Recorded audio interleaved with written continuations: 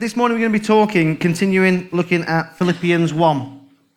We started last week our series on Philippians, and we're going to continue looking at Philippians 1. And we're looking this morning on growing in hope, what it means to have a hope in Christ. We sung a few songs this morning about the hope that we have and the hope that we have in Christ. So if you turn with me to Philippians 1, and we'll start reading at chapter 1. Paul and Timothy, servants of Christ Jesus, to all God's holy people in Christ Church at Philippi, together with the overseers and deacons. Grace and peace to you from God our Father and the Lord Jesus Christ. I thank my God every time I remember you in all my prayers for all of you. I always pray with joy because of your partnership in the gospel from the first day until now. Being confident of this, that he who began a good work in you will carry it on to completion until the day of Christ Jesus. It is right for me to feel this way about all of you, since I have you in my heart, and whether I am in chains or defending and confirming the gospel, all of you share in God's grace with me.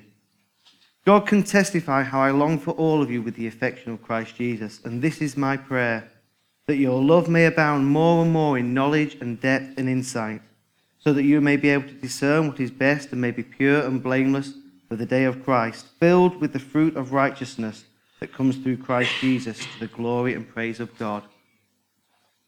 Now I want you to know, brothers and sisters, that what has happened to me has actually served to advance the gospel. As a result, it has become clear throughout the whole palace guard and to everyone else that I am in chains for Christ. And because of my chains, most of my brothers and sisters have become confident in the Lord and dare all the more to proclaim the gospel without fear. It is true that some preach Christ out of envy and rivalry, but others out of goodwill. The latter do so out of love, knowing that I am put here for the defense of the gospel. The former preach Christ out of selfish ambition, not sincerely, supposing that they can stir up trouble for me while I am in chains. But what does it matter? The important thing is that in every way, whether from false motives or true, Christ is preached, and because of this I rejoice. Yes, I will continue to rejoice, for I know that through your prayers and God's provision of the Spirit of Jesus Christ, what has happened to me will turn out for my deliverance, and I eagerly expect and hope that I will in no way be ashamed, but will have sufficient courage so that now, as always, Christ will be exalted in my body, whether by life or by death. For to me, to live is Christ and to die is gain. If I am going to go on living in the body, this will mean fruitful labor for me. Yet what shall I choose? I do not know. I am torn between the two. I desire to depart and be with Christ, which is better by far. But it is more necessary for you that I remain in the body. Convinced of this, I know I will remain, and I will continue with all of you for your progress and joy in the faith, so that through my being with you again, your boasting in Christ Jesus will abound on account of me. Whatever happens, conduct yourselves in a manner worthy of the gospel of Christ. Then, whether I come to see you or only hear about you in my absence, I will know that you stand firm in one spirit, striving together as one for the faith of the gospel, without being frightened in any way by those who oppose you. This is a sign to them that they will be destroyed, but you will be saved, and that by God. For it has been granted to you on behalf of Christ, not only to believe in him, but also to suffer for him, since you are going through the same struggle you saw I had, and now hear that I still have. So this morning we're looking at what it means to grow in hope. This is a great chapter of the Bible to use to speak about hope, not only because Paul mentions the word hope and talks about it, but he actually demonstrates it in the writing of this letter. The whole chapter there is full of hope that Paul has for himself, for what God's going to do, and for the people in the church at Philippi. And when we talk about hope this morning, we're not talking about the word hope as we use it on a day-to-day, that I hope it's not going to rain tomorrow, or I hope my football team wins and Frank's team loses. That's just wishful thinking. But we think it's more than wishful thinking. One writer puts it as this: our hope in Christ is not just wishful thinking, but a confident expectation. A confident expectation of what God is going to do. That's what Paul has. He's confident in what God is going to do. In verse 6, he put, being confident of this, that he who began a good work in you will carry it on to completion until the day of Christ Jesus. In verse 20, he says, "For I know that through your prayers and God's provision, the Spirit of Jesus Christ, what has happened to me will turn out for my deliverance, and I eagerly expect and hope." All through this chapter, Paul is talking about the confidence that he has, the expectation he has that Christ will do something, that God will do something. But when we look at the Bible, or I know that I do, it's very easy to say, well, of course Paul's got hope. Of course Paul's got confidence. It's Paul. He wrote part of the Bible. He was this great apostle. He lived in Bible times. Of course, we would expect Paul to have that hope and that confidence. But the truth of the matter is that when Paul was living, as far as Paul's concerned, it wasn't Bible times. It was just times. It was just when he lived. And Paul had the same struggles and heartaches and difficulties in life that you and I have. Yet he still kept that hope, that confident expectation. In Corinthians, Paul is describing some of the things that have happened to him and some of the things he's had to deal with. It's a very well-known scripture. You don't need to turn to it. But Paul says that he's been in prison more frequently than others. He's been flogged more severely, exposed to death again and again. 5 times received from the Jews the 40 lashes minus 1. 3 times he was beaten with rods. He was pelted with stones. 3 times he was shipwrecked. He spent a day and a night in the open sea. He says, I've been constantly on the move. I've been in danger from rivers, in danger from bandits, in danger from fellow Jews, in danger from Gentiles, in danger in the city, in danger in the country, in danger in the sea, in danger from false believers. There's a lot of danger there. I have labored and toiled and often gone without sleep. I've known hunger and thirst. I've gone without food. I've been cold and naked. And besides everything else, and I love this because he's writing to the church, he lists all those disasters and how hard it is. And then he lists, and I've got to deal with you lot as well. I think there's a few pastors over the years that would probably sympathize with Paul and say, well, yeah, absolutely. But he lists all those things that have gone on. And yet we see Paul still can write a letter full of such hope and confident expectation to the church in Philippi. And as he actually writes that letter, he's not writing it from the last night of spring harvest where the praise and worship's been fantastic and the teaching has been wonderful. He's writing it when he's in prison. He's under house arrest and he's restricted. He can't go and do what he wants to do. He can't be with the churches. While he's in prison, there's people going around trying to stir up trouble for him, preaching the gospel out of false motives.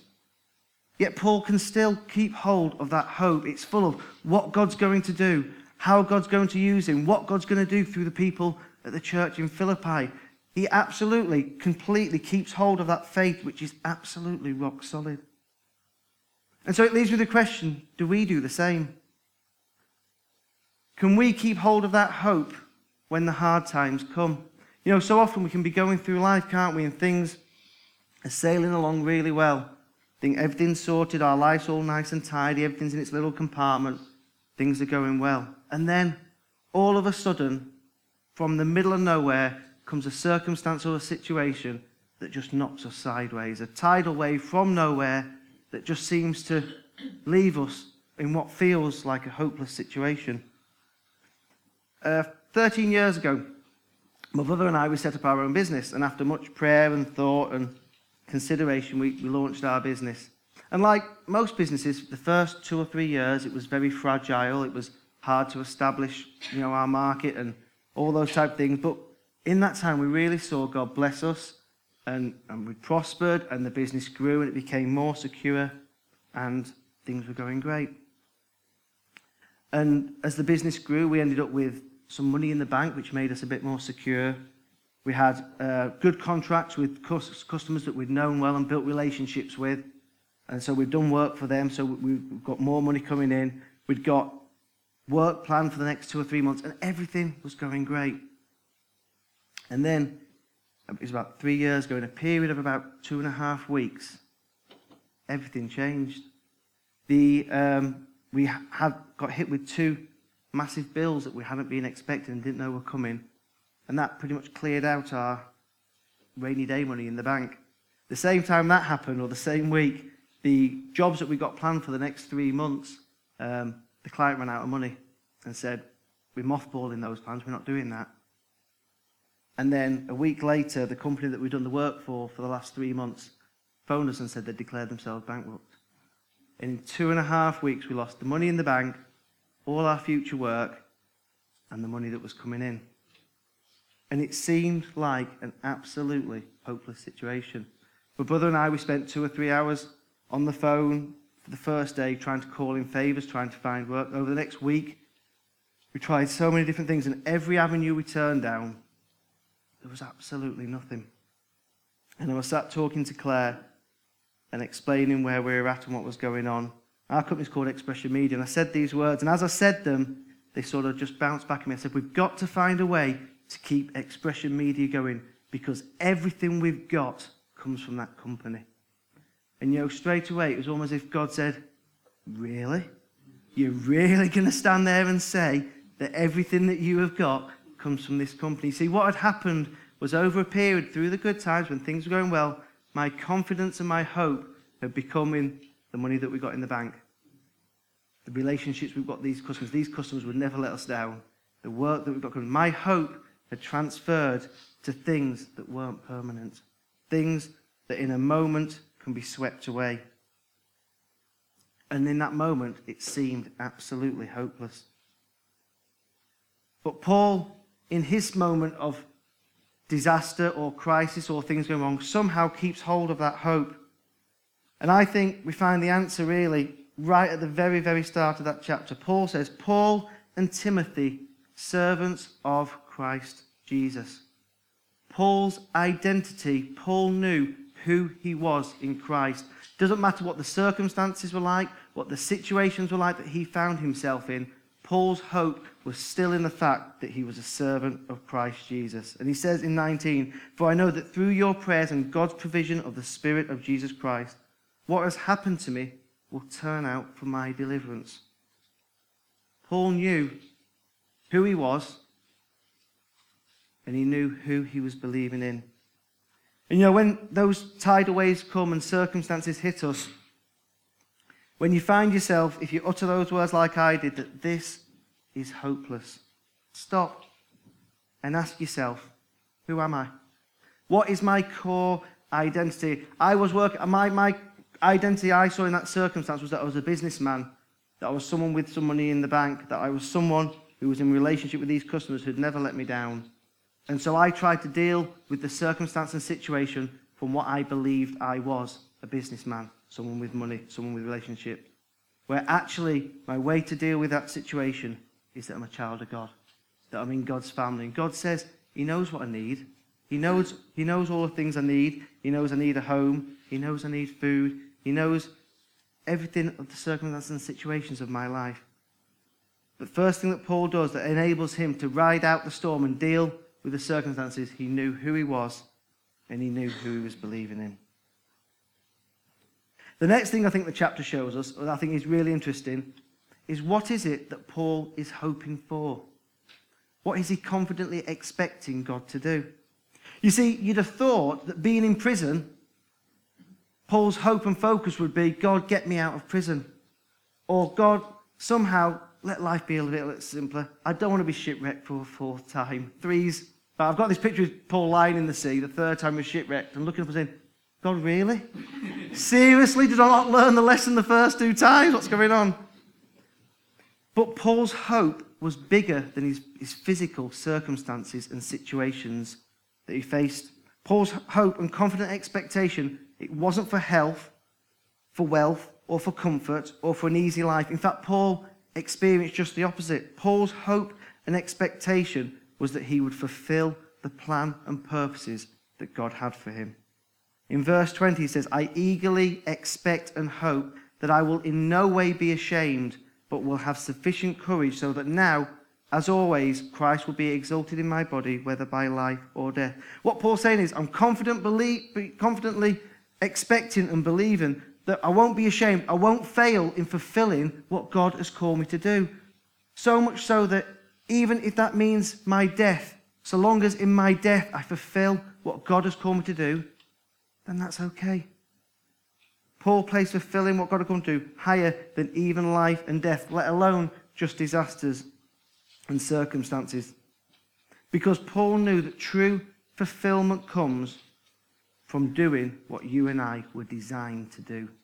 The Bible tells us that God had a plan for us from before the foundations of the world, a plan and a purpose for your life. But so often, we judge whether things are going well. If in this world, if we've got money, if we've got what we believe is security, if life's comfortable, then somehow we think that that's success.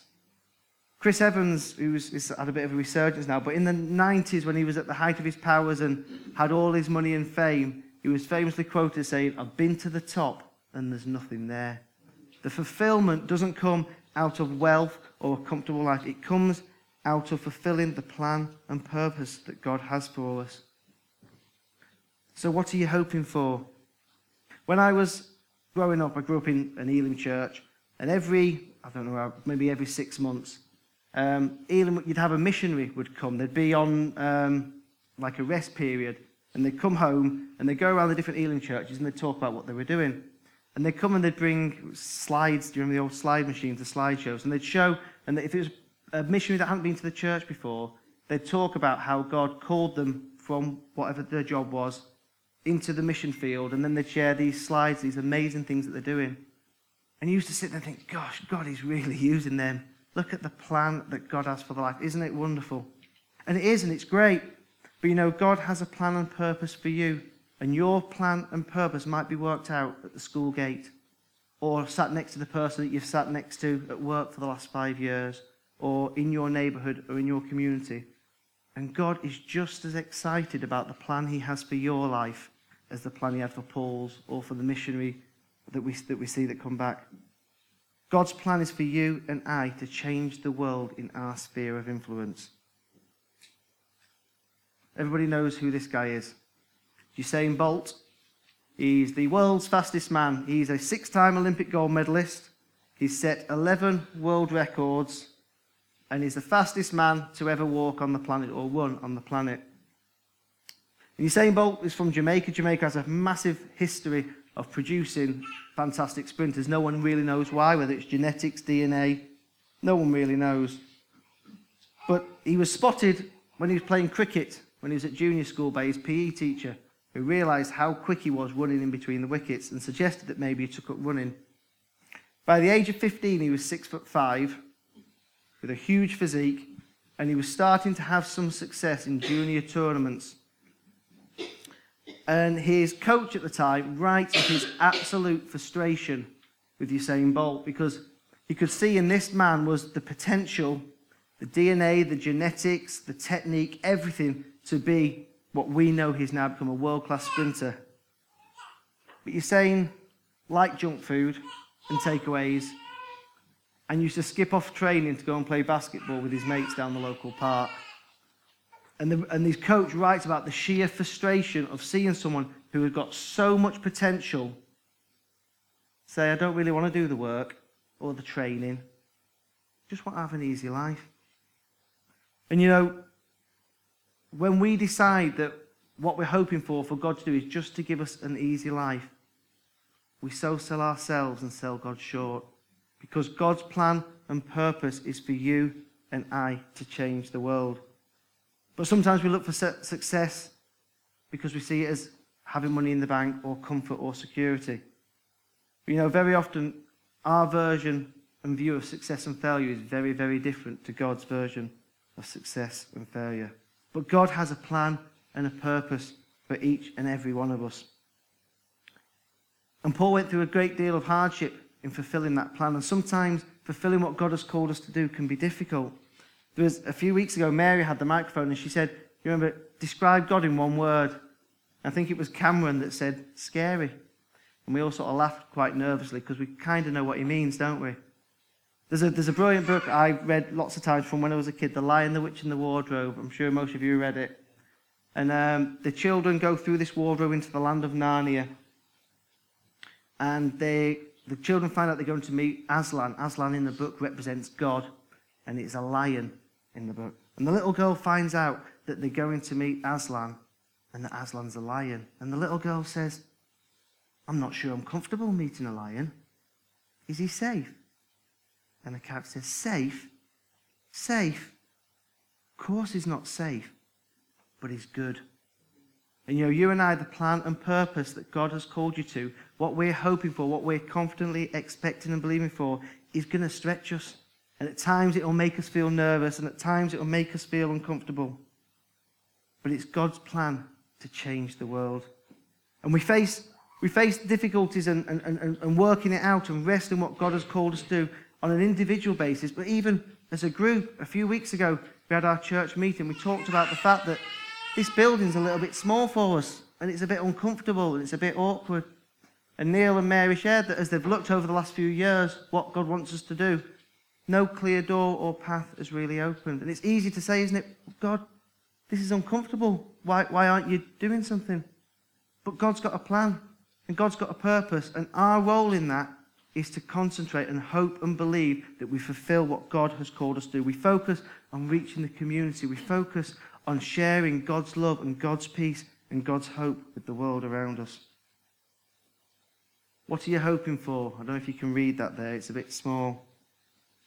But it's that same chapter of Philippians, verse 18 to 21, but from the Message. And this is what Paul says. I'm going to keep that celebration going because I know how it's going to turn out. Through your faithful prayers and the generous response of the Spirit of Jesus Christ, everything he wants to do in and through me will be done. Church, that's what we should be hoping for. As Marlene prayed this morning, that's what we're expecting. That's what we're confident believing that God will do in and through us.